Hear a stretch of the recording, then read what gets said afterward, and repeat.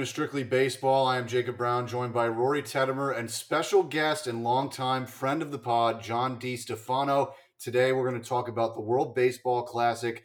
And if you could tell from my voice, I was there. My voice is halfway gone from cheering last night for Team USA, all for naught, as they did lose by one run. It was an incredible night nonetheless. And we're also going to complete our top position list series, I guess you can call it. We've been doing the Rankem series with the top 10 position players at each position in baseball. And we are now finishing not with a top 10, but a top 15 in starting pitchers, because starting pitchers are so good that I didn't want to make it just 10.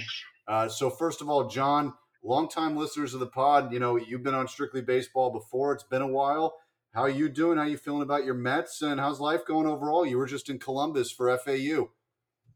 Oh, I certainly was. You just hit on so many points. I'll try and get to them all. Things have been great lately. St. Lucie is gearing up for their season. We'll have our first game in about a week or about 2.5 weeks now. So getting ready for that. I'm really, really excited for our state champion St. Lucie Mets to take the field once again. Like you said, was just up in Columbus for those two exciting, crazy FAU basketball games. Thrilled to make the trip. Met a bunch of alumni up there. I have to say, big shout out to FAU's athletics department. They did a fantastic job of hosting us for the 3 or 4 days most of us were up in Columbus, and it was just a fantastic time. Can't believe what we're seeing so far from the Owls. I don't think anybody except for me had them in the Sweet 16 in their bracket. Oh, yeah. But right now it is a joy to behold. And I think we got a real shot against Tennessee. So we're going to give them a run tomorrow. Hey, I'm with you, man. Tennessee is a team that they were consistently in the top 25 throughout the year. I know a lot of UT people, and I'd love to see them go down at MSG this Thursday. But let's get into this World Baseball Classic stuff. Last night, I was there at the WBC Championship where Team USA lost to Team Japan 3-2. It was an incredible contest. It was close the entire time. The pitching was phenomenal for Team Japan. USA still had 12 hits, even though at times it didn't really feel like it. They had a lot of offense going. The crowd was incredible. But I think overall, the World Baseball Classic has really proven a lot for baseball in the sense that people still want to watch it, just in maybe a different way. And maybe we're seeing that with these viewership numbers in the WBC and how drastically different they are compared to the World Series from 2022. I think World Series was 12.5 million. WBC was pushing 100 million, if not went over 100 million viewers. So I know, John, you've been watching the whole tournament. What do you think about the tournament and how it finished up? Well, I think it's a big deal for baseball, first of all. I mean, we'd be remiss if we didn't mention the viewership numbers right off the bat, because, I mean, that's the most significant thing that we can talk about so far, is that the growth of baseball is exactly – the MLB is getting exactly what they want out of this. I mean, if you look at the numbers, just some of the raw numbers for the players, Shohei Ohtani had 1 million Instagram followers in the weeks leading up to the WBC and doubled them in just the last week alone. Mike Trout had a very similar following on Instagram. He actually increased his numbers by a wide margin as well. So guys who are already popular in their own countries were able to increase their personal followings. And that's just a baseline of an idea of what we can expect for later WBCs. I mean, regardless of your opinion of do we want the WBC, do we not want the WBC, the fact is that baseball is getting exactly what they want out of it, which is major exposure, not just countrywide, but worldwide. And it's a really big deal for the game. Yeah, Rory, you too. Yeah, I mean, first of all, how dare you come to me 5 minutes into the podcast for my first words. But yeah, John, good point. And I think the cool part was that you didn't even mention Lars Nootbaar went into the WBC with 26,000 and came out of it with 668,000. So a guy not many people knew was Japanese, obviously going over to Japan, winning it with them, and coming out a hometown hero there. So that was very cool to see. A guy that not many people talk about is now a household name there in Japan. So that was a good one. But yeah, I mean, what a great series it was. I hate the people that are saying all this nonsense about how it should be happening, how it should be going on. Mad Dog Russo's been talking some nonsense out of his ass there. He's really just been against it for God knows why. I don't understand it. I think he is a little bit of a Mets fan there, so I think he might be a little upset about Edwin Diaz. But No. He's Giants. He's Giants. is he Giants? I know he hates the Yeah. Phillies. I know he hates the Phillies, so that's for sure. But either way, I mean, yeah, great for baseball. I'm excited to see what is going to six. Obviously, the big answer that needs to be happen if U.S. wants to win, pitchers got to come, and they got to come in boatloads there. Don't know if we had a guy that throws over 97, and I'd be even stretching it there. That's what you need. I need someone to come lock down, be able to pump Ched through the third inning at least. I didn't see that at all. We had Lance Lynn go 5 once, and I don't know if anyone else did go over that. So very disappointing from the starting pitchers, and that's why we lost. Yesterday. Merrill Kelly stunk. Kyle Freeland did pretty good in relief, but he also gave up a big long ball, and no one else could really get it done. The bullpen was solid. I was totally fine with that bullpen. I'd run it back aside from Daniel Bard, but those guys that you had coming out 7, 8, 9 definitely were good enough for me. So other than that, I really enjoyed the series. Me and you, obviously, Jacob, were looking forward to it. For a long time there, but I think it definitely delivered, and I just wish more people were watching it. 97 per house, 97% in Japan. I would bet probably under 10% people watching it in the U.S. That's a good point Super too. disappointing. Super disappointing, but very good. I mean, shows how big it is in other countries. No, absolutely. I mean, we're just going over the viewership there and about the U.S. participation in pitchers. John disconnected there for a second, but I'm with you 100% on the pitchers. This was, I think, the biggest problem with Team United States is that there's a laundry list of pitchers, not even A-tier pitchers, some pitchers that we're about to go over. You could even go kind of past this list and still find American pitchers that would be better than some of the guys that were on this team. Not saying that the guys were bad by any stretch of the imagination, but they weren't the best option from the starting pitching standpoint. So now let's get into this top 10, top 15 rather, starting pitcher list. And it's a bit different from how we had to rank the positional list because, of course, for position players, they have completely different stats. Home runs, RBIs, on base percentage. Pitchers don't have any of that. So we had to measure from different ways for them. So we started with innings pitch. We did ERA, FIP, strikeouts per 9, walks per 9, home runs per 9, strikeouts, ERA plus, and WHIP. And we made them into point systems where you could either earn a half point to up to 2.5 points for being within a certain tier of that stat bracket. So I wanted to make it about the same amount of things that we counted for hitters.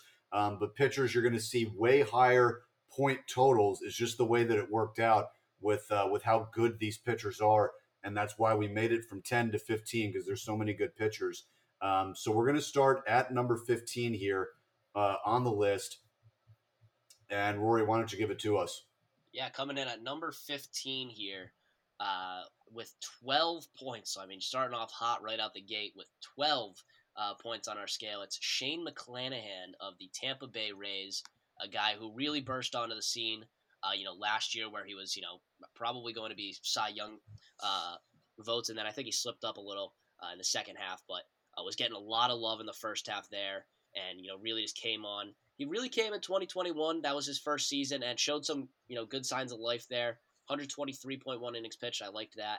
And 3.43 ERA. So he was decent. A good arm there. But 2022, 166 innings pitched, 254 ERA. He got a little injured, but really, I mean, what else can you say? 10.5 K per 9. Guy was lights out.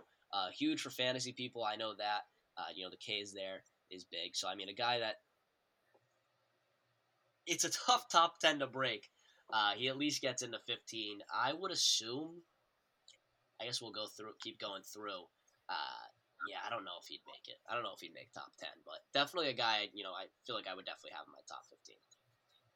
Yeah, I think for me it's really close. I think that he fits right in there at 15 with an ERA under 3, a lefty that throws 97 plus. Just that makes me want to put him in somehow. I mean, almost 200 strikeouts with 194. That's not even in 200 full innings. John, what do you think about Shane McClanahan? I actually think he's a little bit even underrated on this list. I give him a lot of credit last year. When Tyler Glasnow went down, he became the ace of the staff. He really picked up the ball that had been dropped. And I'll tell you what, I was really impressed watching him pitch. He finished sixth in the AL Cy Young voting, guys. This guy's the real deal. Yeah.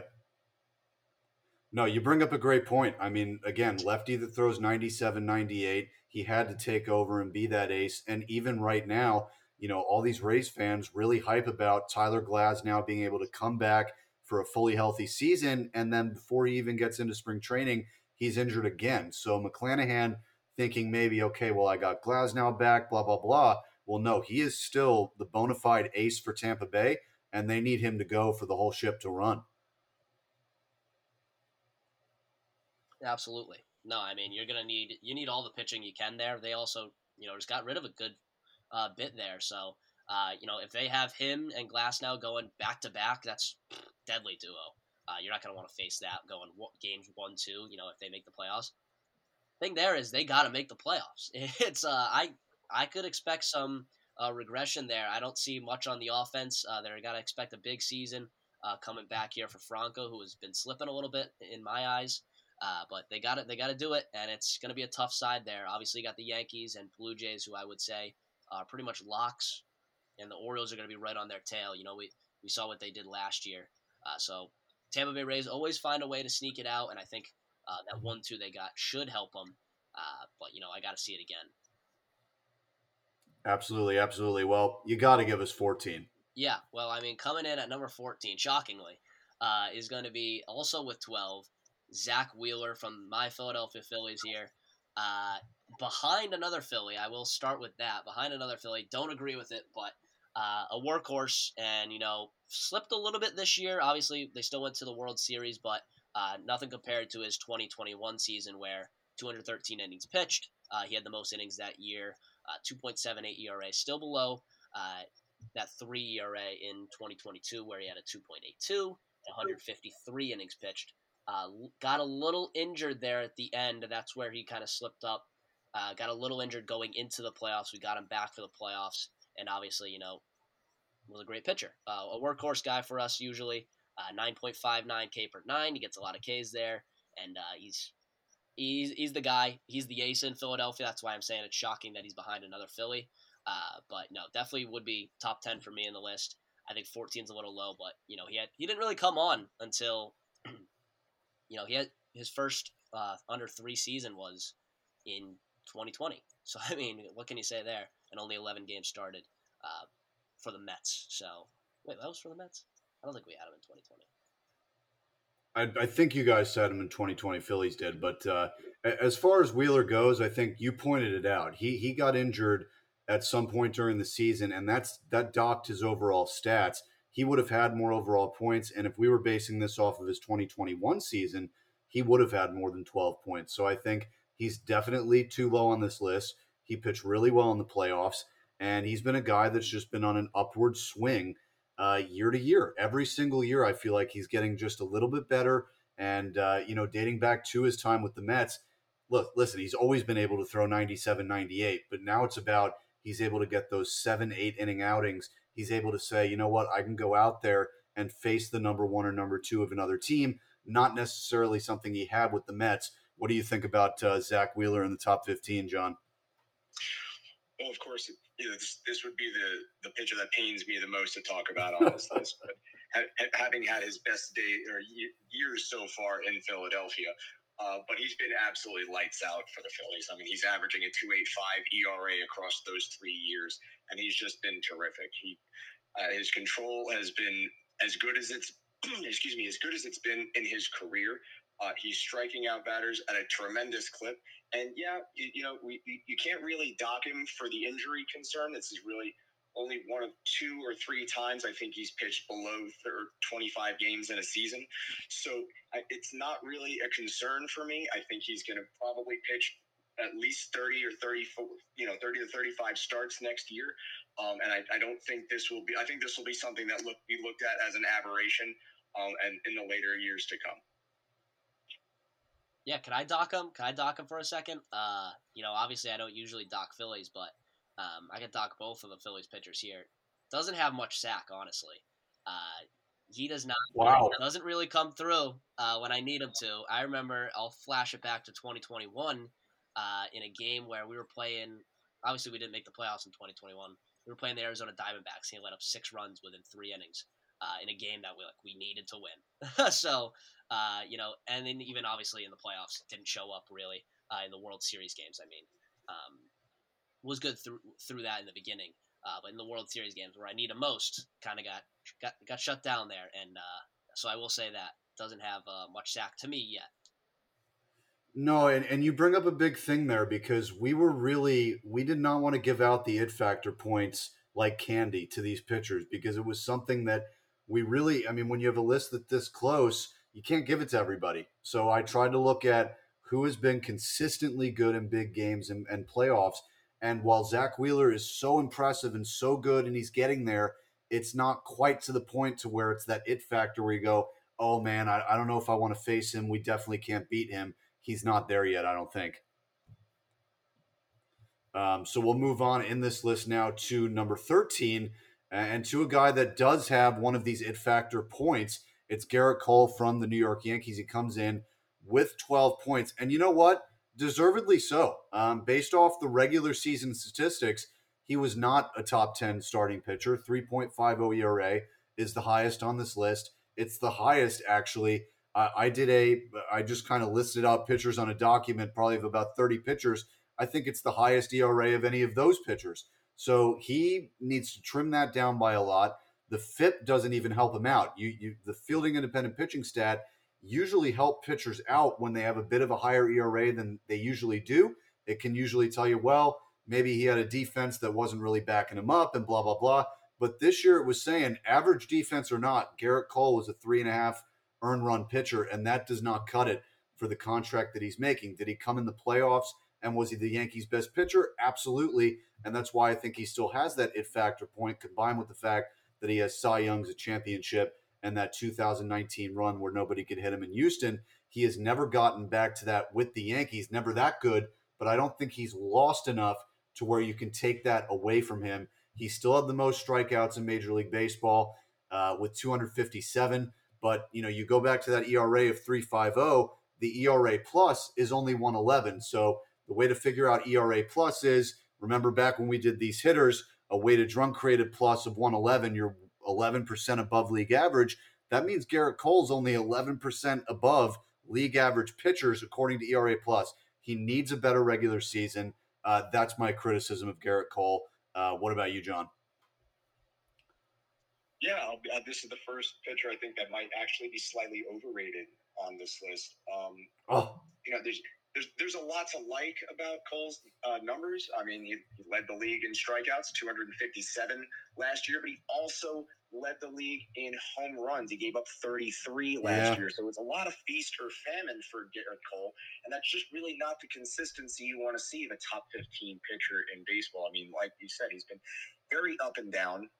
The playoffs were a revelation. You wondered if he still had that, and he does. But I don't know if I'd put him in the top 15 this season. He's got it wow. Like you just said, I think he has to show it to me again, and I need more than just a couple of good games in the playoffs. Okay, Rory's making some faces over here. What are we saying, Rory? Yeah, I don't know if John can even see my faces, but no, I mean he's on the nail. I mean, I still would have him. I think the thing is, I'd still have him in my top 15 because he is Garrett Cole, and I know what he's been doing. But I was gonna say, going into this, he's not been what I thought. I was gonna ask you, he's not been what you thought you were getting, right? Like, I mean, no, paid for an absolute ace, and 3.5 ERA last year, 3.23, even that stinks. That's not going to cut it there for you guys, especially when you're competing with Aaron Judge. You need to hit in his timeline to get a World Series. That's not going to cut it. So you need him to really pick it up, and like you said, needs to do a little bit better in the postseason as well. He's kind of been hit around, and I think I was at the Red Sox playoff game where he got hit around a little bit. Maybe it was just a game late in the season, but either way, it's a guy that is good, and I'd have him in my top 15 for sure. But he definitely needs to start picking it up a little bit and make that contract. Yeah, and this is a question for everyone too. And this is a perfect conversation for it. Where do we draw the line of who you used to be and who you are right now? Is it after one season? Is it after half a season? Is it after two? And that's where I just struggled a lot on this list, particularly with a guy like Garrett Cole. John, you're like, okay, after one season, maybe not top 15. I mean, you're right. I mean, based off his 2022 stats, he is not a top 15 pitcher, but then he's also Garrett Cole. So what do you think about? I mean, clearly you've made your decision, but in general too, do you think it's with all pitchers after a year we go, okay, maybe they're not top 15 or anymore, or maybe we look at other guys better? How do you view that? Well, that's a fair point. I think that over the course of a season, we kind of fluctuate our views on pitchers as they go. I mean, even from game to game or week to week. But I think over the course of a full season, if a pitcher makes 35 starts or 36 starts, I think you have a pretty clear picture of how that pitcher has been, that how valuable he's been for that entire season. It's one thing to perform well in the regular season; it's another thing to perform well in the playoffs. But for me right now, I think there's enough, even including his previous body of work when he was absolutely lights out in 2021. It, pitching it can be so fallible that something like that can be lost in just 1 year. So Okay. yeah, for me, I'm gonna need to see more from him. I could maybe change my mind maybe halfway through next season, but I'm gonna need to see a lot more on the stat sheet and just better quality pitching. He's gonna have to reduce the home runs for me.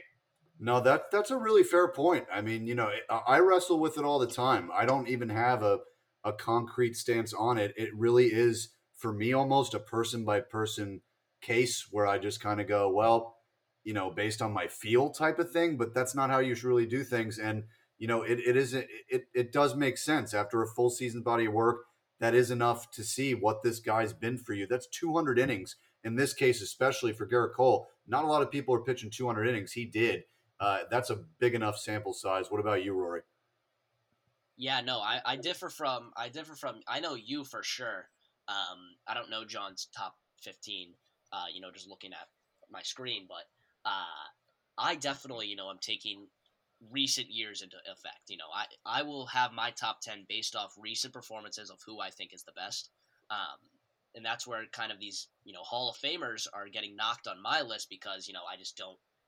Obviously there's two that I think are really good, but there's one in particular coming up very shortly that I just don't know if I still have in my top 10 because I think there's younger guys better than him that are doing it at a higher clip and playing a lot more and getting a lot more innings. But in the term of Garrett Cole, he needs to pick it up. Like I said before, he just needs to start going back down beneath a 3 RA is a great start.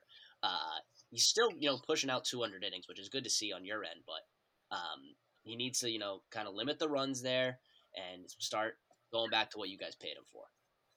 Yeah, and the last thing I'll say on him is when you can make an argument for not one but two pitchers on his own staff that could be ahead of him based on last year, that's a problem too. With Nestor and Rodon. Um, yeah, so we'll see about that as the list goes on. John, how about you give us number 12?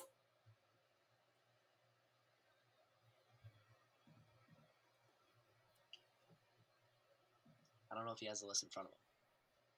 Yeah, no, so we'll go to number 12 on the list here. No worries. With the I got you, Jake. Okay. Clayton Kershaw we have at number 12. No surprise to anyone who follows him. Clayton Kershaw is clearly one of the best pitchers in baseball over the last more than a decade. I love him at number 12. You guys have given him 12 and a half points. And of course, with 3-time Cy Young winner, he better have the effect. Yeah, no, and this is a guy that Rory just said. Some of these Hall of Famers they're getting docked on his list. I look at, I mean, every time he pitches, he's still good. You look at this year, 2.28 ERA in 126 innings with an ERA plus of 184. That's 84% above league average when the guy is on the mound. The question is he on the mound? Now, you could also say, what about 2021? Where he had a 3.5 ERA like Garrett Cole did this year. But again, that's over a year ago. Now, the problems with Kershaw also consist of he's getting older. The injuries are happening not just once a year, but pretty much 2 IL stints a year. The last 2 to 3 years have been for Clayton Kershaw. So there are those concerns, but I think much like with Garrett Cole and much like with 3 or 4 other guys on this list, he is Clayton Kershaw. And how do you not have him on a top pitcher list? He's still that guy to me, though, to where on my personal list, I have him way higher because I'm like, he's still Clayton Kershaw. What has he shown that he's not when he's actually on the mound? Yeah, no, I mean he was the guy I was talking about. I think he's right there at 12. I don't know if I'd put him, like I said, I don't know if I'd put him top 10. Just because he is, dude, he's getting killed. He hasn't thrown over 150 innings since 2019. So he's getting Yeah. killed by injuries, and obviously he's still good when he's out there. But we talk about a guy who has the it. Obviously, 3-time Cy Young and a World Series championship. Uh, he stinks in the playoffs. There's no flat out. He's terrible in the playoffs. So he doesn't have sack. He's just good over time. But when it comes to nutting up and shutting up, he's been terrible in the playoffs, and that's just been his entire career. Obviously, 194 innings pitched in the playoffs. That's unbelievably impressive. More than what his past 3 seasons we got up on here is. So Yeah. very cool. So he's basically got an entire regular season in the playoffs. But yeah, no, it's a guy, generational talent, right up there for best pitcher of the decade. Um, and you can't knock him for that, especially what he did in 2022, a 2.28 ERA. The question I'll throw out there to you guys as well: how much did you take into the fact that he's not, chasing like a giant contract and is staying with a team that's obviously been great throughout the decade as well? Yeah, John, I'll let you go first. How much does that help? Simply from a fan standpoint, you have to love to see it. I mean, the man simply loves playing in Los Angeles. He's been there more than 10 years, and you have to know he's going to retire as a Dodger. Um, it speaks to not only his love for his teammates, his love for baseball necessarily, and the Dodgers have been a tremendous force in the West for such a long time that why would you leave? What better place would there for Clayton Kershaw to continue and end his career than in Los Angeles? So you really love to see it just strictly from a fan standpoint. And from a player standpoint, as well, like if they continue to make playoffs, they will probably make the World Series again in the next couple of years. I think Clayton Kershaw will pitch in the World Series again in the next 5 years. Whoa. It's going to last 5 years? Yeah, that's my only thing. Does he last 5? But I could see him pitching in one again. That's for sure. But I'm with you, John, because there's not a lot of players in Major League Baseball that are staying with their teams for their whole careers. I love to see it. It needs to happen more, and I think that you're going to get somewhat of a version of that now that you've seen some of these free agents, even though they're going to have played with multiple teams. Let's say a guy like Trey Turner, by the end of that 11-year contract, he will be remembered almost exclusively as a Philly after 11 years of playing there. So we're going to get some of that back with these long-term contracts, but it's still not all the way through day one to the final day of your career that we're seeing anymore. So I'm with you there, and I love to still see that. And now number 11, Rory, you got to give that to us as well. Yeah, the number 2 pitcher of the Philadelphia Phillies, Aaron Nola, which a guy who is slept on. I saw a stat. There's no one since like Aaron Nola's come on here with like a better WAR. It was within a year, that I forget. Within the range of those years, but a guy who's clearly my number 2 was a number 1 until Wheeler came in, but he an innings eater and he gets Ks. I mean, 205 innings pitched this year, 32 games start, 3.25 ERA. His best season did come, a little early on. He hasn't really come back since, but a 10.32 K per 9, a 1.27 walk per 9. I mean, what can you ask for there? He brought the home runs down in 2022, which was good to see. Only 0.83 home runs per 9 there, and 235 Ks. A guy that, every season he's bound to give you 200 plus Ks and fight for the K title there in the National League. So a guy, who I I enjoy. He's about to get a big contract, probably from the Phillies. We're about to sign him to an extension. But I already said it before with Wheeler. This guy doesn't sack up at all either. They're both neck and neck right there. And Ranger Suarez is the only one that sacks up on the team right now. So either way, a good pitcher, and I don't think I'd have him top 10 like I would Wheeler, but I think he'd be top 15 for sure, maybe right outside. Okay. All right. What about you, John? I'm actually in a very similar boat to Rory. I think that's a spot-on assessment. I definitely have Wheeler above him, but I'm really impressed by Nola's bounce back year. He had a poor showing in 2021. He averaged an ERA of 4.63, so he really got it together. He appeared in Cy Young voting. I mean, he was a fourth in the NL Cy Young voting last year.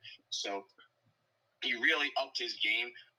But I mean, like you said, Zach Wheeler is definitely the class of the Phillies staff. If you're going to put anybody in the top 10, it should be him. But Nola is a terrific number 2, and you could do a lot worse than Aaron Nola is your second best pitcher. Yeah, absolutely. And you guys both hit it with why he might be valued ahead. It's the innings. He 205 innings with the 235 Ks, and that just with the totality of his points, it just put him ahead of Zach Wheeler and even guys like Garrett Cole and Clayton Kershaw. So that's crazy. And now we move into the actual top 10. If I was not nice, we would have just done a top 10 and we wouldn't have given these little bonus listings to the 11 through 15. So let's get started on the top 10 from the Chicago White Sox with 13 overall points. It's Dylan Cease. And this is a guy who last year, coming off of 2021, that was disappointing in terms of what they thought he could be. This is a guy that came into the big leagues throwing 100 miles an hour with a wicked slider. White Sox brass is hyped up about him when he came up into the league, and he kind of had a year and a half there where he came in and was not up to par.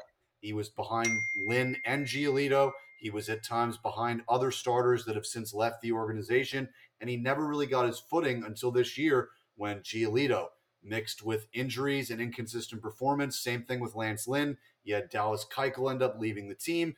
And then it just happened to be that Dylan Cease was not just the White Sox best pitcher, but one of the best in baseball, one of the best in the American League. He had a full 32 start season, 2.20 ERA with a 3.09 FIP. Whenever I see ERA drops like a 3.91 to a 2.20, the first thing I'm looking for is that FIP. And if you look at the comparison from 21 to 22, he's really not that much different. The FIP in 21 could have told you that he had the potential to be much better than a 3.91 ERA pitcher, but nobody ever thought really that he could get to 2.20. He had 11.10 Ks per 9. The walks are a bit high. The home run rate just fell into that bracket where he could get points for our list at 0.78 per 9. He had a 227 Ks and a 180 ERA plus, which is phenomenal for a full season's work, unlike Clayton Kershaw, who put that in 129 innings. So Dylan Cease, this is a guy who could be on this list for a long time. John. Yeah, I think that's just putting it mildly, Jacob. I think this guy has Cy Young potential, maybe even as early as this year. I mean, he was just an animal last year. 32 starts, you just talked about it, 227 Ks. The man was unbelievable. He did struggle with his command. You hit on that. His walks are a concern. He led the majors, in fact, with 78 of them. Ooh. But it's sometimes these kinds of mistakes are to be expected from a flamethrower, and that's exactly what this guy is. His whip is low.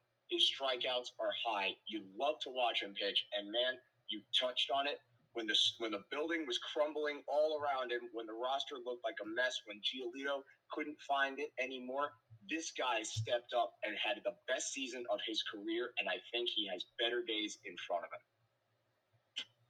Yeah, don't I look like the idiot? In 2021, I had him on my fantasy team, and I didn't use him as my keeper. But he still won me a championship in 2021 and 2022. Obviously, showed out even more. What's interesting, that I like to see, 32 games started both seasons. 184 innings pitched versus in 2021, 165. So he went up there. 3.91 ERA, you guys already touched on it, in 2021. 2.20 ERA in 2022. That's a monumental change. And, like I said, he sacked up when he needed to for a Chicago White Sox team that needed it, and still they got some pieces that they need to put together, but it looks like they could build around Dylan Cease for a good time there. And Andrew Benintendi, I would say, his contract being the largest in Chicago White Sox history, that should come to a close whenever Dylan Cease is ready. Oh, I would hope so. I would hope so. Him and Tim Anderson deserve higher paid contracts than Benintendi. So now let's move on to number 9. Actually, my goodness, I forgot again. You have to give us number 9, Rory. Yeah, coming in at number 9, Shane Bieber of the Cleveland Guardians, a guy who I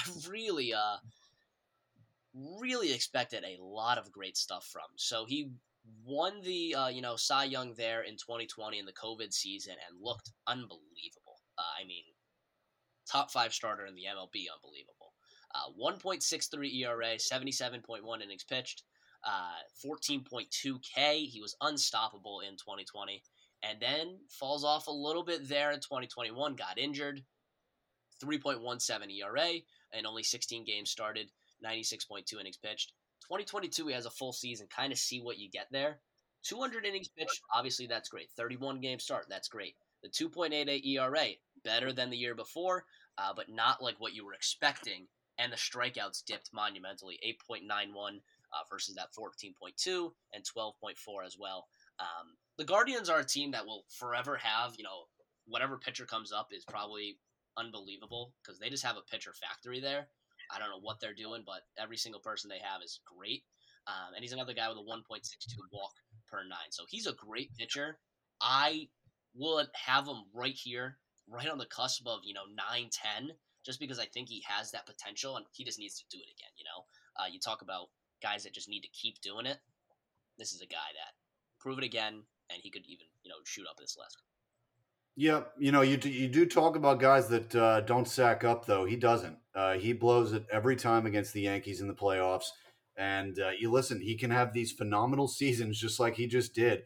I was scared going into the Guardians here. I'm like, we got Bieber, McKenzie, Quantrill, and those 3 are going to be rolling up to Yankee Stadium and Progressive Field. So I was a little bit worried there. But Bieber just doesn't seem to click in the playoffs.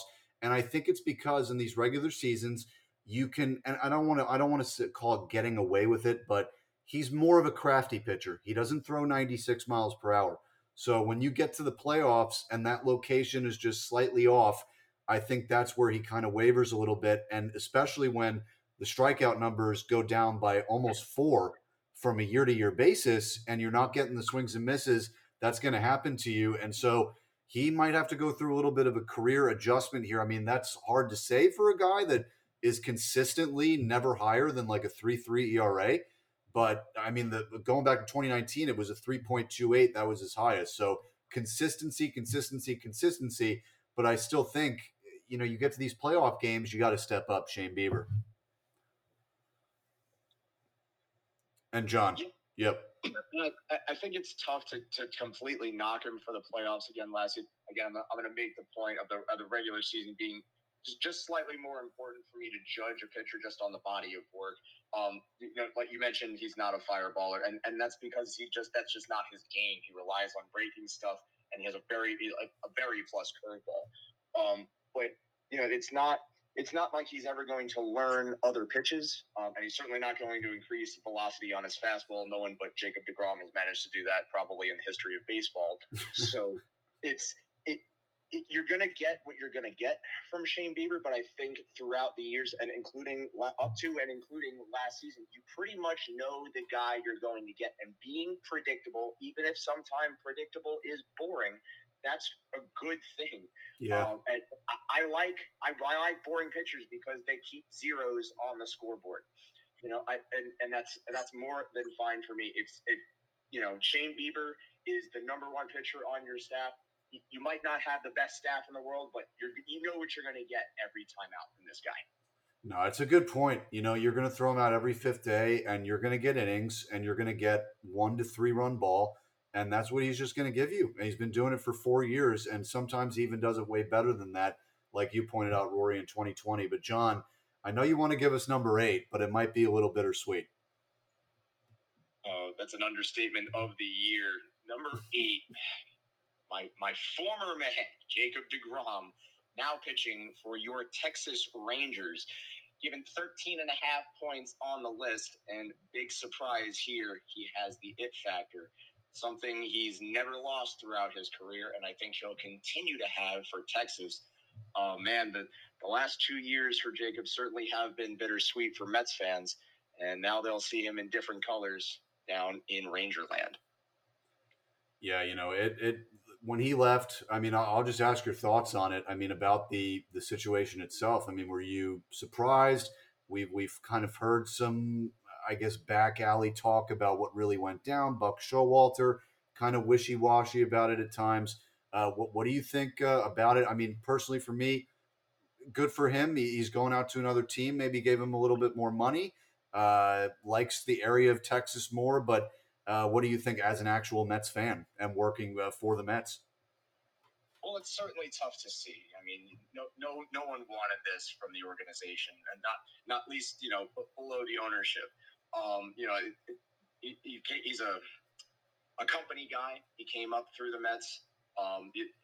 There haven't been too many guys the Mets have brought up in the last decade or so, thanks to poor drafting ability and poor talent evaluation, that have come up all the way through the system to be all-stars and, of course, Cy Young winners.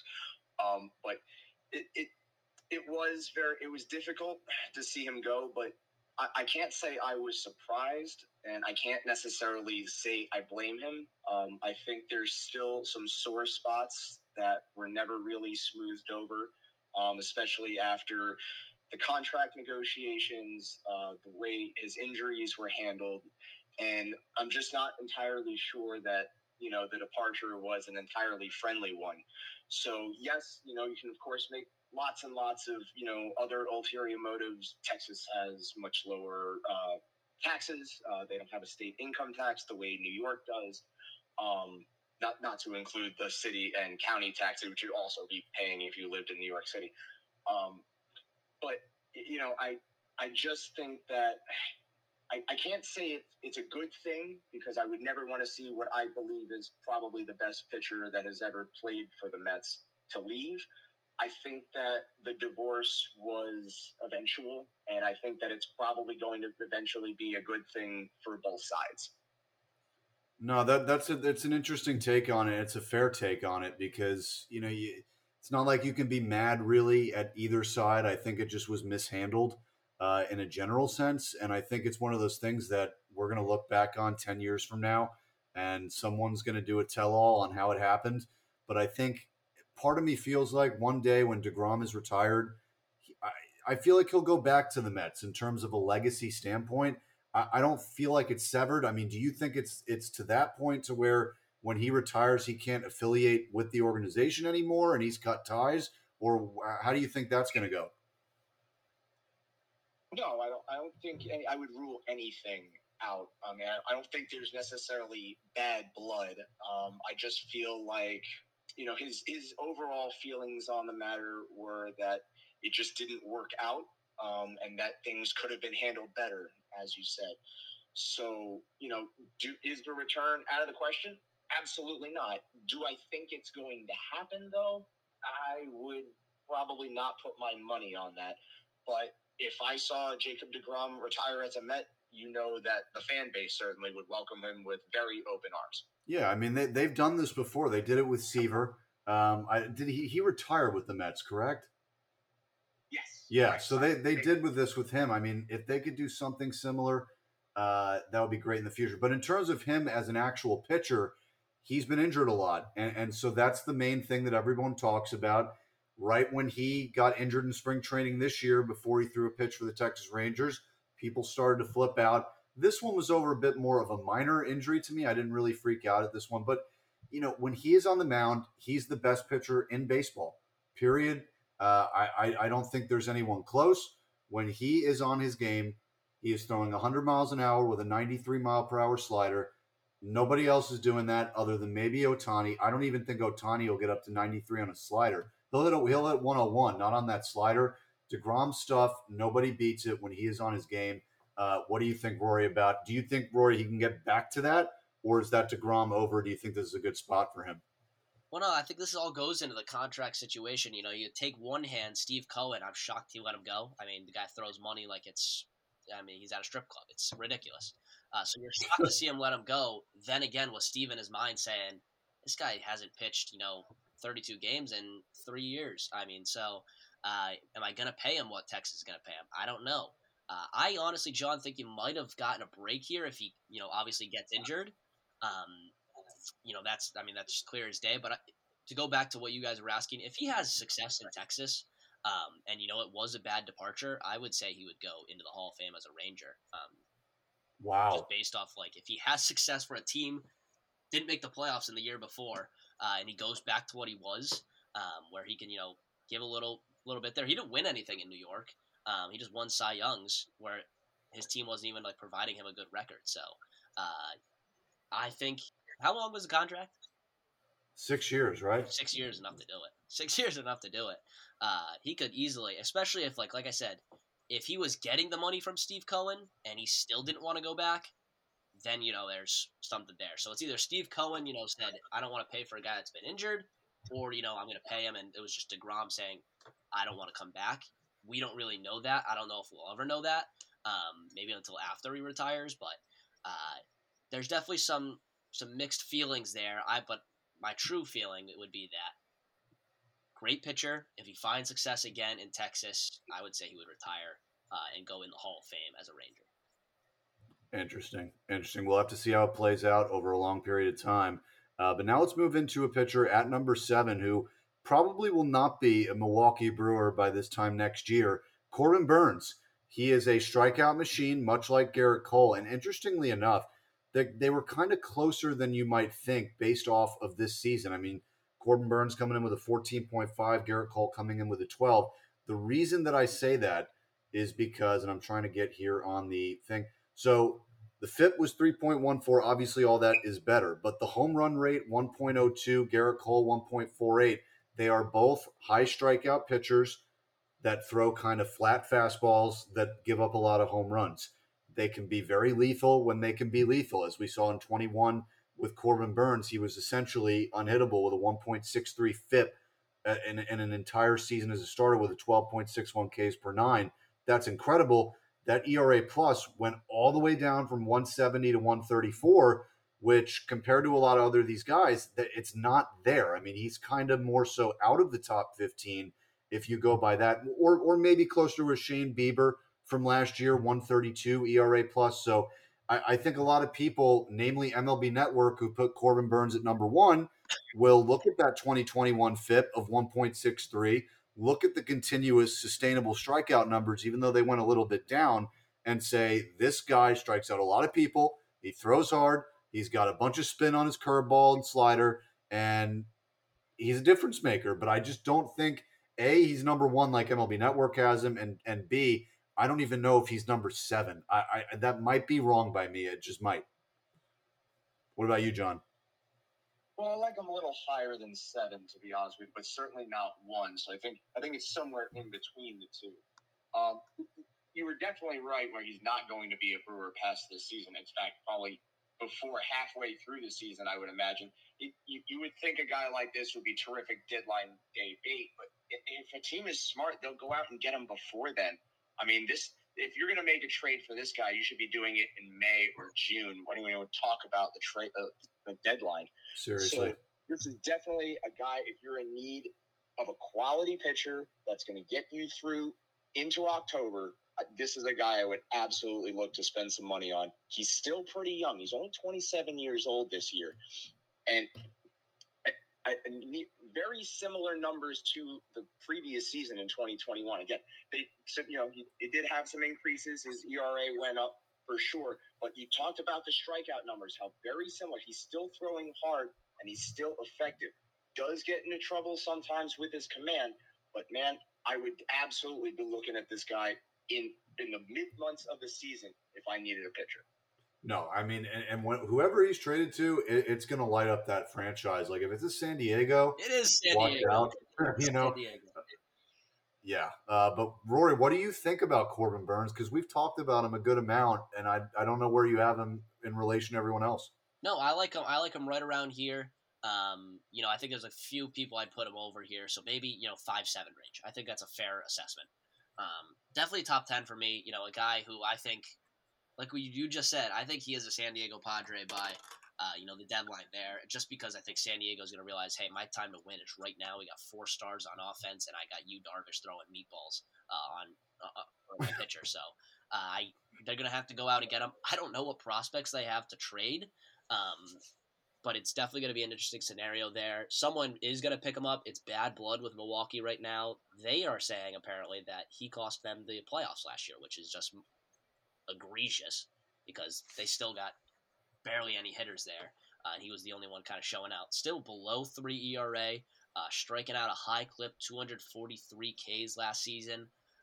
The 1.02 home runs is, wherever. I don't like the uptick in walks per 9, but, still averaging above 10 Ks per 9. That's elite, and he was doing it at a very good clip there.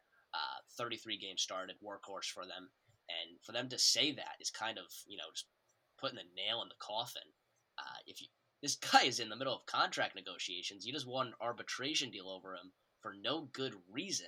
I don't know why you're trying to, limit. Obviously, it's a business, but pay the guy his money. You don't want to cause bad blood if you're going to lose one of your best pitchers when you're still trying to compete. So I don't know what the Brewers are doing, but I definitely have them in that 5-7 range.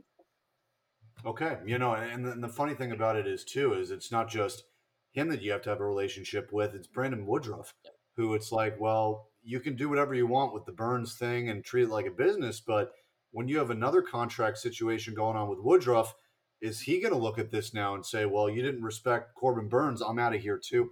So it could have a lot of ramifications, and unfortunate there with the arbitration case with Burns.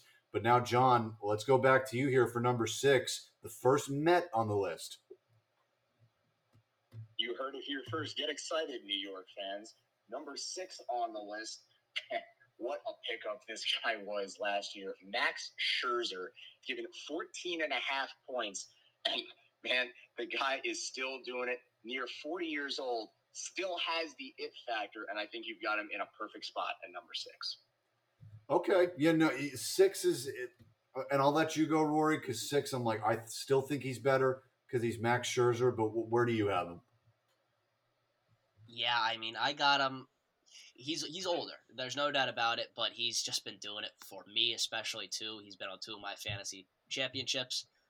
It's a guy who you're like, okay, he's old, but 2022, 2021, 2019, sub 3 ERA for a guy, and he's actually going down. 2.9 in 2020 and 2019, 2.21.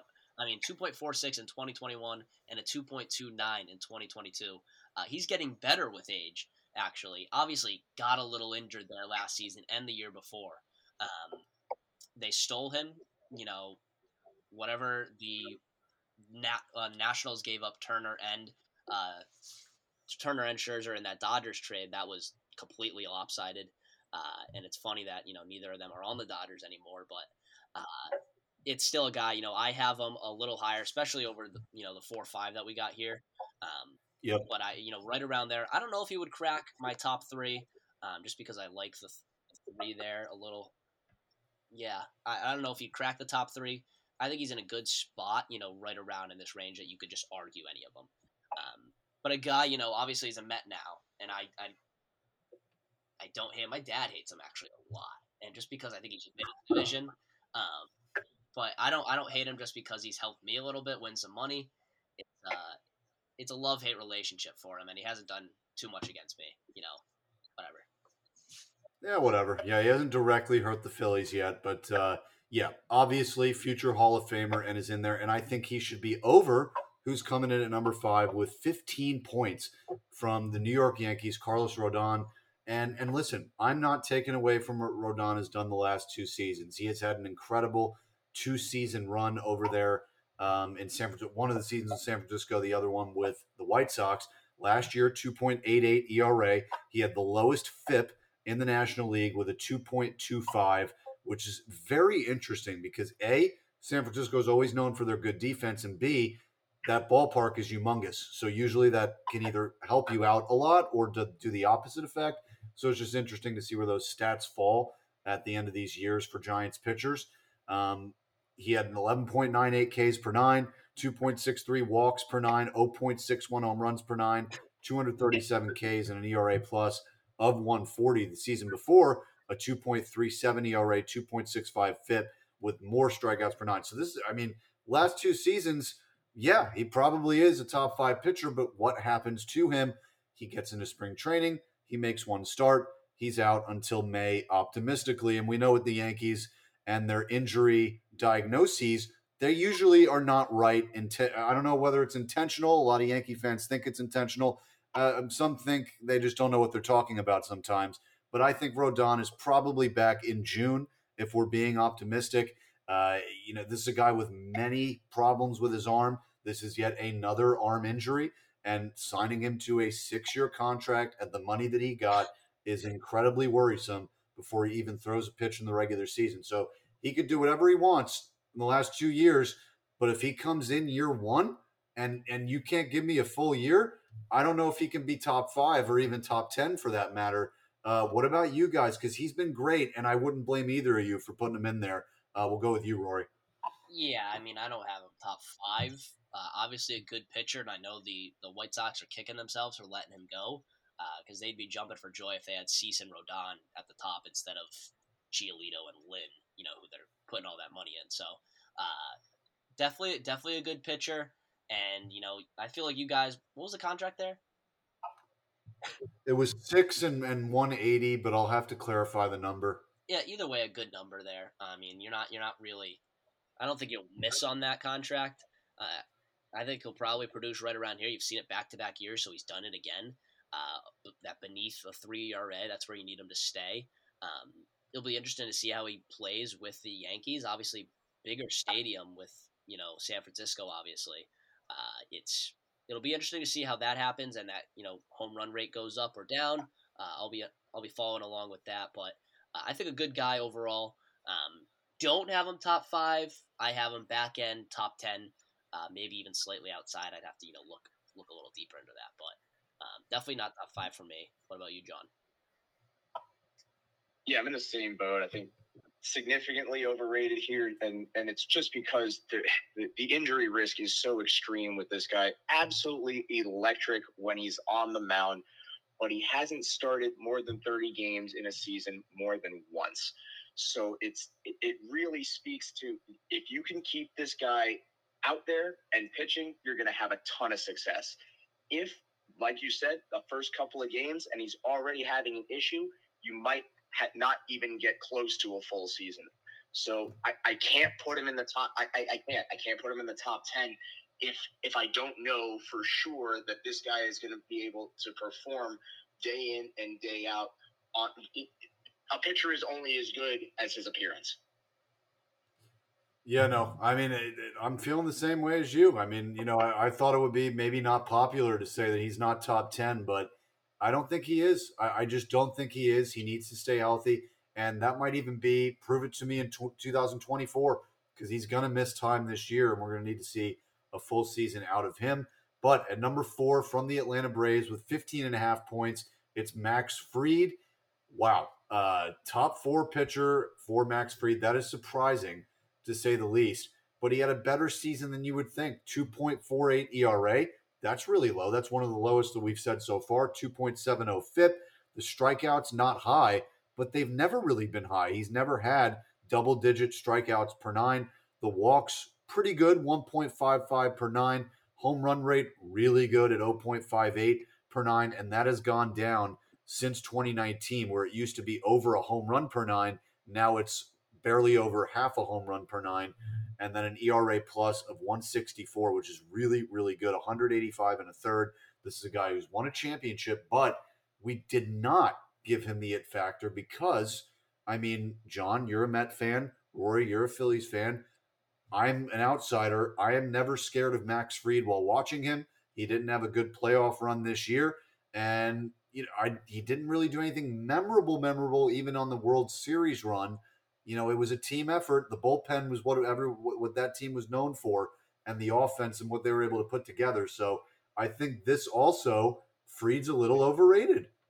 What about John? Well, you can go first. Yeah, I'm going to have to agree. I'm not even sure he's the best pitcher on the staff, to be completely honest with you. I really like Spencer Strider, and I sort of hate to love Spencer Strider for how good he is and how much he's dominated the Mets in the few games he pitched against them last year. But yeah, I think you got Fried a little too high. He's a good. I would put him in the very good but not great pitchers right now, and probably just scraping the top 10, but definitely not one of the top 10 pitchers in baseball. Like you said, he doesn't. It's surprising too with his ERA as low as he had last year, a 2.48, extremely quiet. He was never a guy you totally feared on the mound or felt like you were ever super duper worried about, but he held his own. I mean, he certainly drew the eye of the Cy Young voters. He almost won the Cy Young last year. I mean, it wasn't necessarily close, but he did finish second overall. And to give him a little bit more credit, he also won the Gold Glove. Not that that's a ton of value, but it is a guy who has at least dedicated himself to not only the art of pitching, but the art of fielding his position. So there is some value there, but I'm just not convinced he's a top 10 guy. And last year, if we discount 2020, as one of those just strange occurrences that you can't really judge pitchers by, he's really only had 3 good years so far in his 6 total. Yeah. So it's kind of an up and down situation for Max Fried, and I just don't like him right now in the top 10. Yeah, no, that's fair. That's fair. What about you, Rory? Does he make your top 10? Again, I think he's not 4. There's no doubt about that. He's not 4 for sure. I don't know if he's fully, out of the top 10 though. I mean, I think I'd have him right there, right at the back end.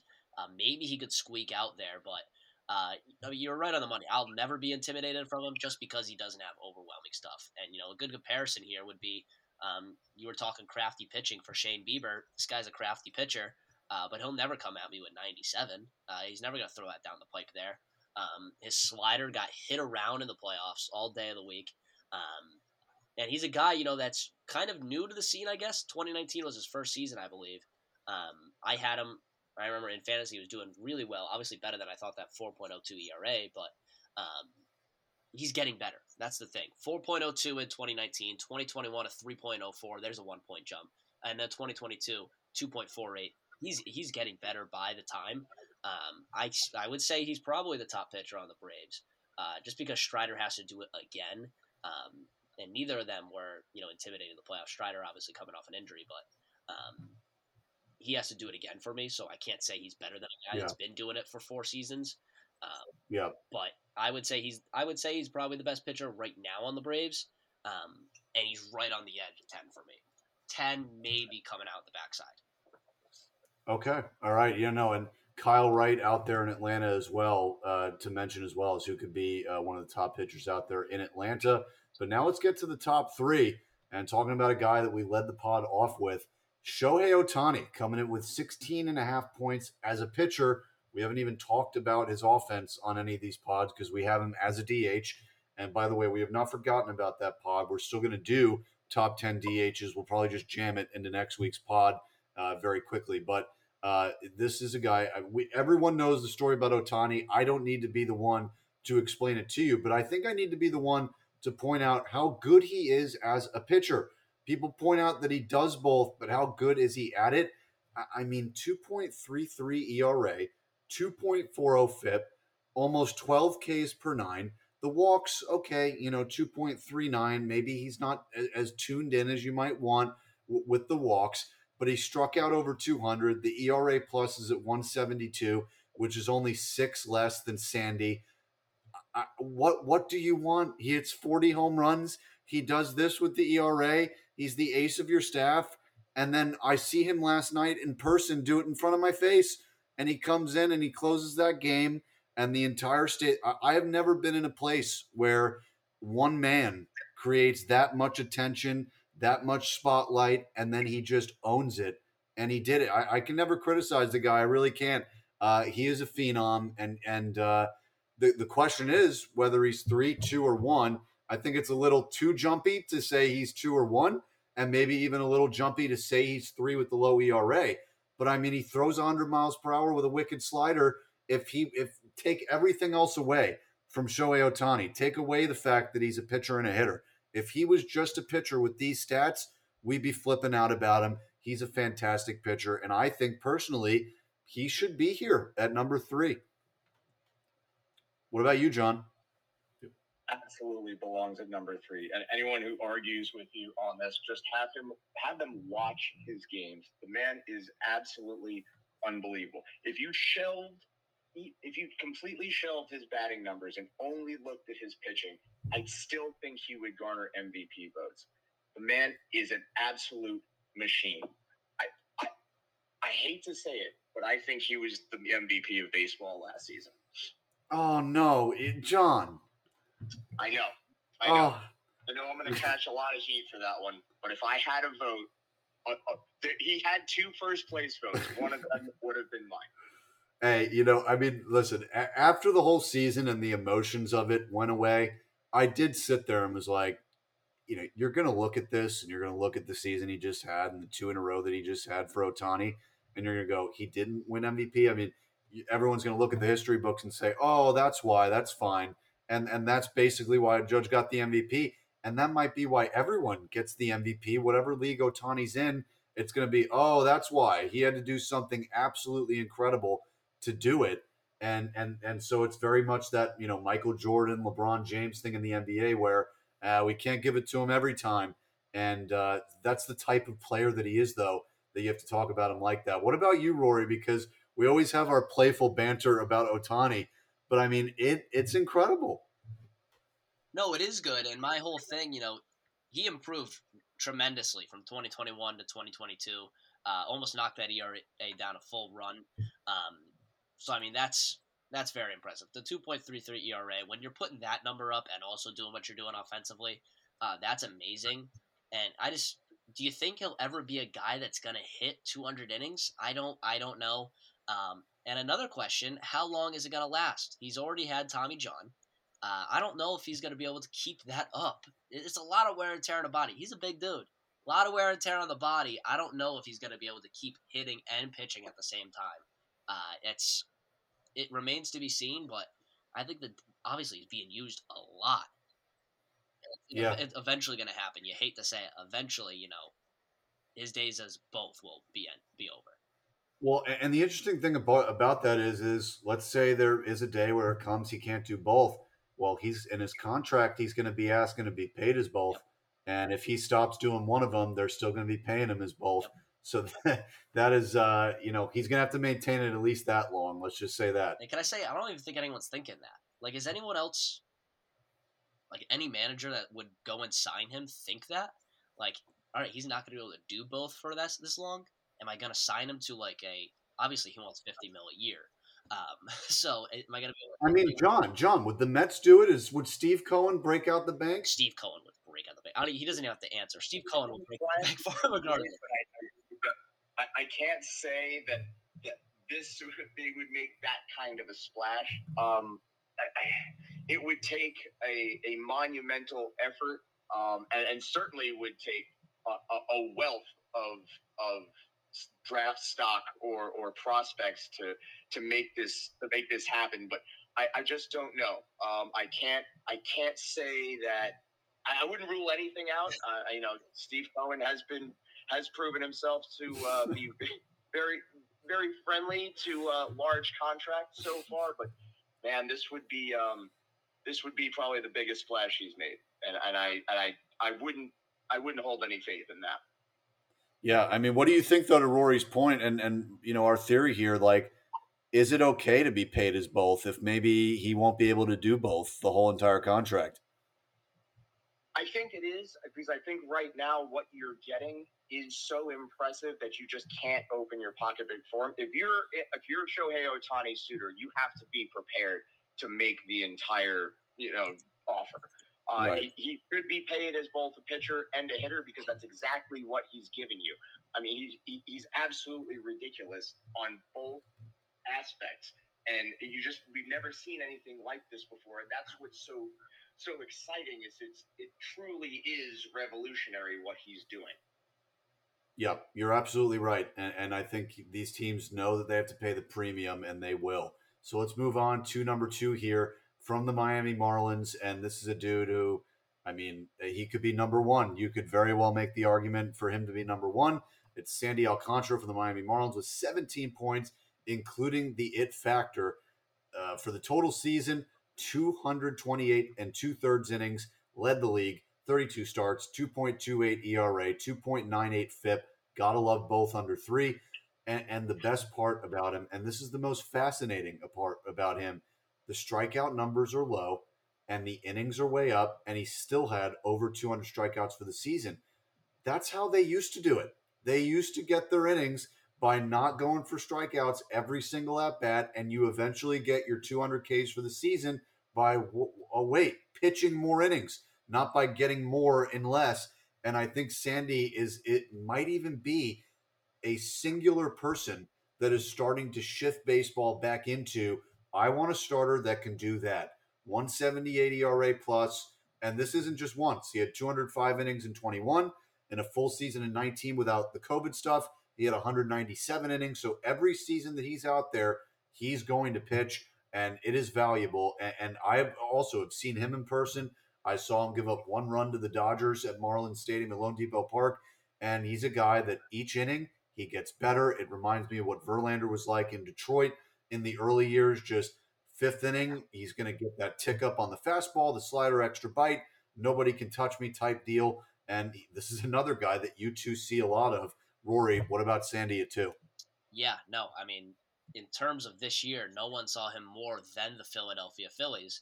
And I could say so much about him. I love the guy, and he's on an enemy team. So he's only getting better. And everyone knew, deep analytics showed that he was going to keep getting better this season. And boom, he went out, had the Cy Young. So in comparison, 2019, 3.88 ERA. 2020, he bumps that down 88 runs, 88 points there to a 3 ERA. 3.19. He went up a little bit in 2021, but then goes back down to 2.28 in his best season in 2022. A guy who is willing to throw 125 pitches just because he knows he has to. The Marlins got no one else that can do this, and they need every win they can when he's on the mound. He knows he has to pitch deep into this game just because the Marlins have had no bullpen. I don't know if they've done anything else to kind of recuperate that this year, but they've had no bullpen help, and he knows that if he wants to win the game, he's going to have to probably go 7, 8, 9 innings, and he's willing to do it. A guy that averaging, he'll get those. What is it supposed to be like? You get the 10, 15 pitches you need per inning to get out. He's a guy that hits that right on the money. Oh, yeah. He'll be around 60-something pitches when he's in the sixth inning. So it's definitely something that's great to see. I love him, and like I said, coming from a rival team that faced him the most, shocking that I love him, and I just do. He's my number one. All right, what about you, John? Well, I'm going to have to wholeheartedly agree with Rory here. I also have Alcantara at my number one. And before any of the Mets fans jump off their couch to yell at me, I know what we're doing here. Not to spoil the reveal of the number one, but you probably already guessed by process of elimination who it is. But man, I think that number one spot absolutely belongs to Sandy Alcantara. This is a guy you fear every time you face him. This is the guy that strikes doubts into the hearts of batters he faces. You talked about the innings, the ridiculous amount of innings he pitched last year. He led the league in innings pitched, complete games, and of course shutouts because he pitched one. Probably the thing you expect the least amount now, a pitcher to throw a complete game shutout, and he was still able to manage one last year in a Cy Young performance, playing on probably the worst team in baseball at points. And like you said, they knew exactly what they had in him. He had to be stretched out to those innings. And if you can't give Don Mattingly credit for much last season, but if you can give him credit for anything, it was allowing Alcantara to cook, allowing him to stay out there for 7, 8, even 9 innings when necessary. And the proof was in the pudding. He was absolutely unhittable and probably the scariest pitcher in baseball right now. He has to be number one for me. And I saw a lot of him again last year. The Mets and Marlins met 19 times last season, and I was fortunate enough to watch him in live and in person in Miami. Fortunately for the Mets, it's actually a game they won. They knocked around Alcantara, but that's not what they are used to doing. Very few teams, if any, had success against him last year. And for me, he's the best pitcher in baseball.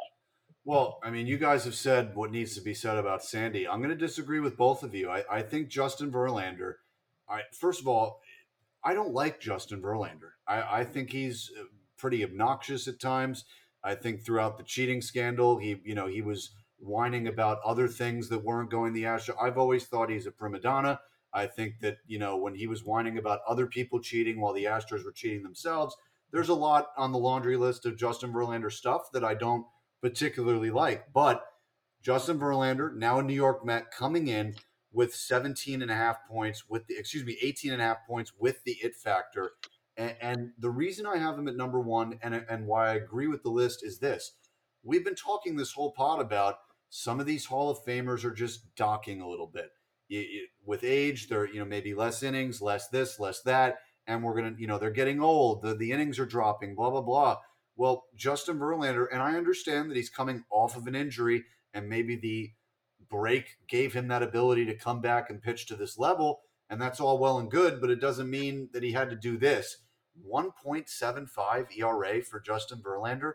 I mean, what? This is nobody was talking about this throughout the season. I mean, he won the Cy Young, but 1.75, 9.51 Ks per nine, 0.62 home runs per nine, and an ERA plus of 220. That's better than Sandy by a lot. And the innings is drastic, and I understand that 228 to 175. That is a significant amount. But Justin Verlander is a future Hall of Famer who is still pitching like one and just won a championship and won a game in the World Series. Despite how you want to say that he performed in the World Series, whatever, he's still a World Series champion, multiple time one. He's still a Hall of Famer, and he's pitching. That might have been one of his best seasons ever. And everyone's just like, Sandy, Sandy, Sandy. And Verlander was better. So I understand the less innings.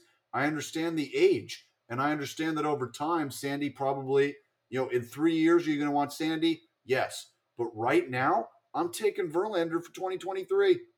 I mean, if he was in the NL, I still think Sandy wins Cy Young with those same stats. I think Sandy wins. Sandy would win. Let's see, this year they're both playing on the same thing. I mean, again, another person that goes from a 100-win team to a 100-win team, he's going to the New York Mets. Another team that's going to be able to help him out big time. Meanwhile, Sandy Alcantara's doing it on a team that's going to finish 4th, 5th place in the NL East, and there's no doubt about it.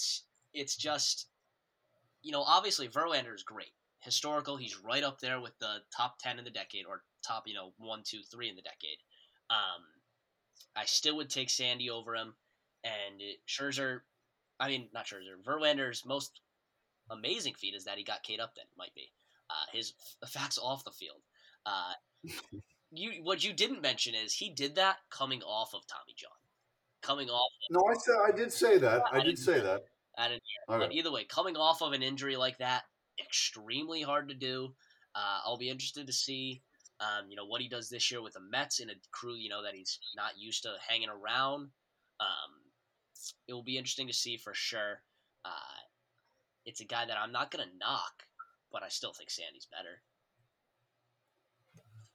All right, John. I mean, this is your guy. I mean, you already said Sandy's number one, but you got to stick up for Verlander a little bit here. No, and I will. I mean, I'm not going to sit here and tear down Cy Young winner from last year, especially when he's trying to be potentially the ace of the staff on my team. But if we talk about the potential for this season, I do have to factor some non-exact baseball statistics in here. He's entering his 40-year-old season. He's certainly pitched, like you did mention, he pitched probably as well as anyone could have ever expected last year. No one pinned him for certainly the Cy Young, probably not even one of the top 5 pitchers in baseball following the year he had in 2020. But he absolutely put it together, and it speaks to his dedication and really taking care of his body. You don't get to 39 years old 40 years old and be arguably the best pitcher in baseball if you don't have the strictest and most regimented routine. But I have to say that when I watch, I have to use the eye test here. When I watch Sandy Alcantara pitch, I see someone who could probably be the Cy Young winner in any season he pitches over the next decade. He absolutely has the best stuff I've seen probably in a good few years in baseball. And do I think he's going to stay a Marlin forever? No, probably not. He'll probably be a mercenary eventually for another team as well, because that's been Miami's MO for their entire existence. But this year, do I think Justin Verlander is going to have a better year than Sandy Alcantara? No, I don't. Wow. Wow. All right. Hey, 2 against 1 there. And both of you would agree, excuse me, not agree, but with the list of having Verlander at 1, Sandy at 2. So we'll go through the list one more time. At 15, Shane McClanahan from the Tampa Bay Rays. At number 14 from the Philadelphia Phillies, Zach Wheeler. At number 13 from the New York Yankees, Garrett Cole. At number 12 from the Los Angeles Dodgers, Clayton Kershaw. At number 11 from the Philadelphia Phillies, Aaron Nola. The Chicago White Sox, 99-mile-per-hour hurler. Dylan Cease comes in at number 10. Former Cy Young Shane Bieber of the Cleveland Guardians at number 9. Jacob deGrom from the Texas Rangers at 8. Corbin Burns at number 7. At number 6 from the New York Mets, Max Scherzer. Carlos Rodon at 5 from the Yankees. At number 4 from the Braves, Max Fried. Then Shohei at 3 from the Angels. Sandy at 2. Verlander at 1. And that is the top 15 going into the 2023 season. The guys that just missed, and they just missed. Some even had exact point values as guys that made it, like Kevin Gausman. Reason being that I picked McClanahan over Gausman with the same amount of points is because McClanahan had a better season than Gausman, and we always value the 2022s and the 21s into this score. 2022 much more than the 21, but that's what factored into it. 17 was Brandon Woodruff, 18 Zach Gallen, 19 Spencer Strider, and you could order those three any way you want. They were all 11.5 points. At number 20, Alek Manoah. Then also with 11 points, Framber Valdez, Joe Musgrove, Logan Webb, Julio Urias, 10.5 points. Tristan McKenzie, Christian Javier, Tony Gonsolin had 10 points. Nestor had 9. And then Luis Castillo had 7.5 because he didn't hit a bunch of markers with total points, or just total amounts on his stats. So that just tells you how many pitchers, and I didn't even name some of them, could have been considered for this. Just an incredible list for the show. And just one more topic here before we wrap up with this show, and it's something that John and I have wanted to talk about on this pod the whole time, is the pitch clock. The pitch clock coming in this year.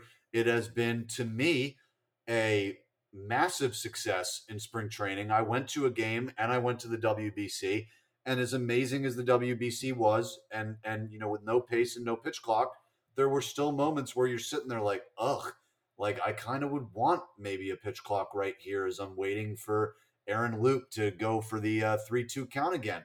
Yeah, I'm starting to really fall in love with it. I don't need to be sitting there every night, and all three of us are broadcasters as well. So this is coming from a broadcasting standpoint.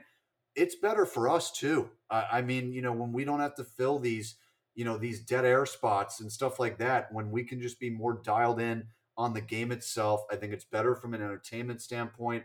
When you're not there for 3+ hours a night, 3 hours 5 or 3 hours 7 minutes was the average time before spring training. Now we're looking at 2 hours 36, which is right there with the NHL and with the NBA. That for me, no problem. Every night when the Rangers are on, I'm watching 7 to 9:30 perfectly fine.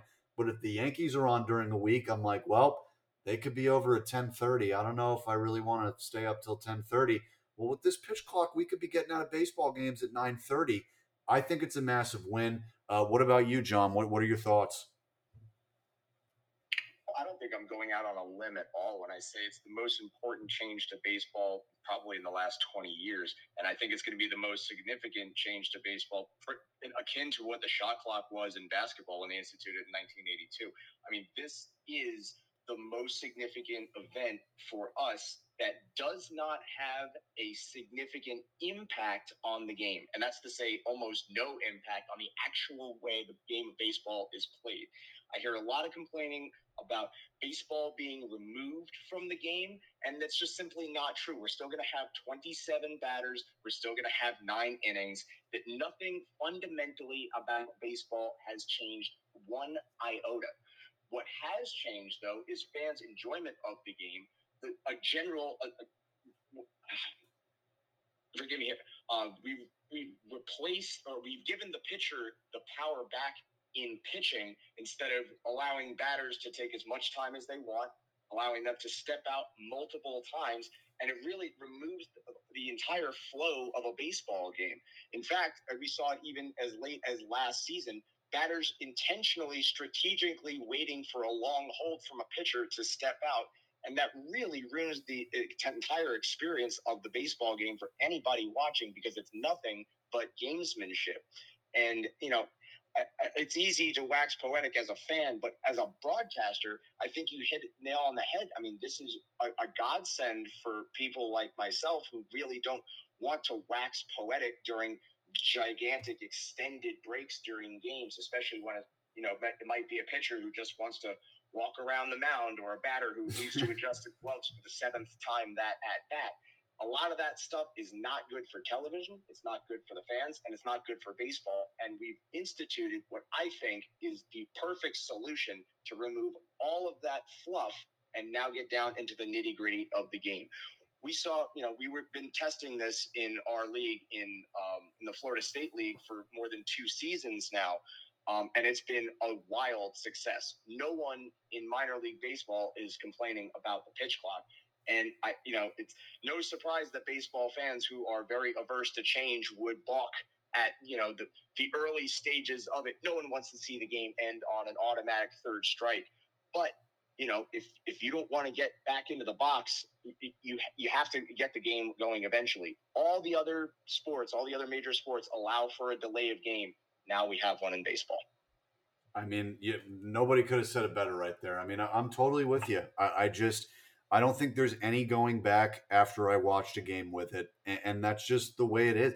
I mean, you can go back and watch games. And I've heard this from John Boy Media. They did like a big watch party over COVID on their YouTube channel where they would go back, watch games from the 1980s, 1970s, where no pitch clock at all. And the games would average these 2.5 hour time slots, and it hasn't even been something that's always been the case, that these games have always been 3 hours, and it's just we're trying to adapt to the generation or something like that. No, it really is that somehow, some way, over the last 20 years, players have just slowed down. And there was actually always a pitch clock. This is the most interesting thing I heard about it. There always was a pitch clock in the rule book of 12 seconds that was never enforced. So, John, when you said this doesn't change the game in any iota, technically it doesn't, because it was always there and they actually ignored it before. So this had to happen. And I think when people go back to watch classic games from 2015, they're going to go, oh my God, people sat through these games? I think it's going to be that bad. And frankly, I think it already is. And I mean, I think I would say less than half the season, I think you'll find plenty of adopters, and we will have largely have forgotten about what baseball was like pre-2023. I mean, we can talk about lots of different rule changes and how they affect baseball, but this one will be the most important one for fans. If you want to grow the game, if you want more people to watch your sport, make it more watchable. And that's exactly what they're doing. Yeah, well, I mean, I'll come in and hit you guys with the difference is I was a college pitcher. I was a guy where I am gonna take my sweet ass time if I'm in a jam, and I could totally see where a pitcher is not gonna like that, because when it is bases loaded and you got to try and work, in a 1-out scenario, and you're got to keep going up on the mound and you got to keep working like that, obviously you're going to have to be in a tempo. I can totally see where pitchers are not going to be okay with that. That's a big change. I mean, before this, you're allowed to take as long as you want. Simply step off the mound, keep adjusting your hat. I know Jacob knows that I love throwing around rosin whenever I was in a jam. So it's pretty simple. It does absolutely change the way hitters and mainly pitchers are going to have to play. And also, it takes away some big moments. So I will critique it a little bit. Bryce Harper's amazing home run wouldn't have happened. It wouldn't have happened in the NLCS. Obviously, it might have happened, but it wouldn't have happened the way it did. He took forever to get back in the box. So, I mean, you're taking away some Well, crucial times. Would he still go deep if he had to get in there within 25 seconds? Obviously, his game would change. But I mean, the moment leading up to that was phenomenal. Either way, yeah, I mean, I just always I forget the term for it, but it's like the fallacy of the predicted outcome or something like that, to where you could say, well, if this didn't happen, then this wouldn't have happened, and blah blah blah blah blah. Well, it did, and I think in the future, it's not like no good moments are ever going to happen again. They're just going to have to happen within a certain amount of time. I mean, if that moment he would have just had to be in the box quicker, and he very well could have still hit a home run in that at bat. yeah, I think the bigger point is that pitchers really have to adjust, because there's nothing like when you're in a jam and you got to keep getting on the mound. That is not going to be fun. That is not. I mean, do you think it'll become a desired skill where, if you're going to be a pitcher in the big leagues, you need to, if you're not quick enough, you're out? Jacob, can you imagine sweating in Forest City? You're giving up like 5 runs in a row. Tokyo Drift's been playing 5 times in a row, and you got to keep getting back on the Uh, mound. Could you uh, imagine? You'd be shitting your pants. no, I get it. I understand it, but these are professionals, and people have jobs to do, and it's like, listen, we can't be here all night. We can't. But what do you say to that argument, John, about pitchers?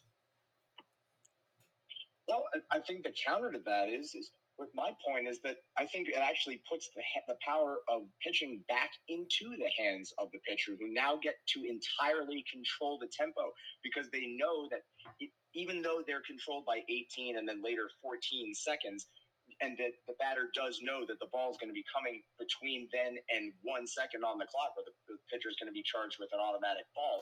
Still, he's only allowed one step off for the entire at bat. So now it becomes a little cat and mouse game. And Max Scherzer actually did a great interview speaking to this point a couple of days ago, where he basically said that now that I know I'm in full control, I'm going to try and make that guy step out if I can by forcing a long hole. And if I do that, I know that he can't step out for the rest of the at-bat. And this is the kind of cagey pitcher logic that I love to hear, especially from a 17-year veteran like Max Scherzer. It really speaks to the knowledge that he has of the game. And also, the gamesmanship now becomes, instead of delaying, instead of taking all of our sweet time, will you use your timeout, your one given step off? Or will you throw over knowing that you only have 2 remaining before you have to pick the batter off? I think there's a lot more head games now than there ever were before. I like that counter because it's true. I mean, you get the power to the pitcher, but it's the same thing with, I've heard base stealers talk about, we know when we're going to run now. We're going to look at the clock and run based off the pitch clock. And so that I've found it very interesting as well. But what do you think about that, Rory, about controlling the pace? I mean, there already were like mind games that you'd play on a hitter if you were a pitcher. I mean, there's already that stuff. Now it's kind of just in the rule book that Max Scherzer can follow. And if there's anyone that's going to game it, I can guarantee it will be Max Scherzer. He's just a gamer there. But no, I mean, there's already mind games that you could have done. Plenty of times I've just held the ball or, stepped off several times, quick pitching, all that good stuff. It's all stuff that you could do already. Obviously, now you also got to think the base runners as well. I mean, you can't pick off all over there. People are projecting like 50 steal seasons, which would be nuts. It's definitely changing. I would have to actually pitch in a game with it on me to see how I would adjust. And even then, so it's like, glad they're doing it in spring training, but it's still going to be an adjustment once you get there on opening day. I can guarantee we're going to see some mess ups for sure. Probably some big ones too that are going to cost some games. Absolutely. Absolutely. It's going to be a discussion we're having all year and probably for multiple years to come. But this is a great pod, guys. I mean, we went over a lot, the WBC, the new pitch clock rules, and then we went over our top 15 starting pitchers today and completing the Rankum series for 2022-23. Rory, we had a great time on these. This is week 10 of it now, of these lists and putting them out there. It's been a ton of fun. And like I said, we'll jam DH into like a little season preview. I'll probably just do a 5 minute. Here's the DHs, and we'll go through the leagues and give you guys a season preview next pod. But thank you so much, John, for coming on with us. We wish you luck with your team for the rest of this season, and thanks so much for coming on. I certainly appreciate you guys. Were an absolute blast to talk with, and hey, let's do this again sometime. But barring that, it's going to be a great season. Let's go Mets. Yes, absolutely. Rory's like, no.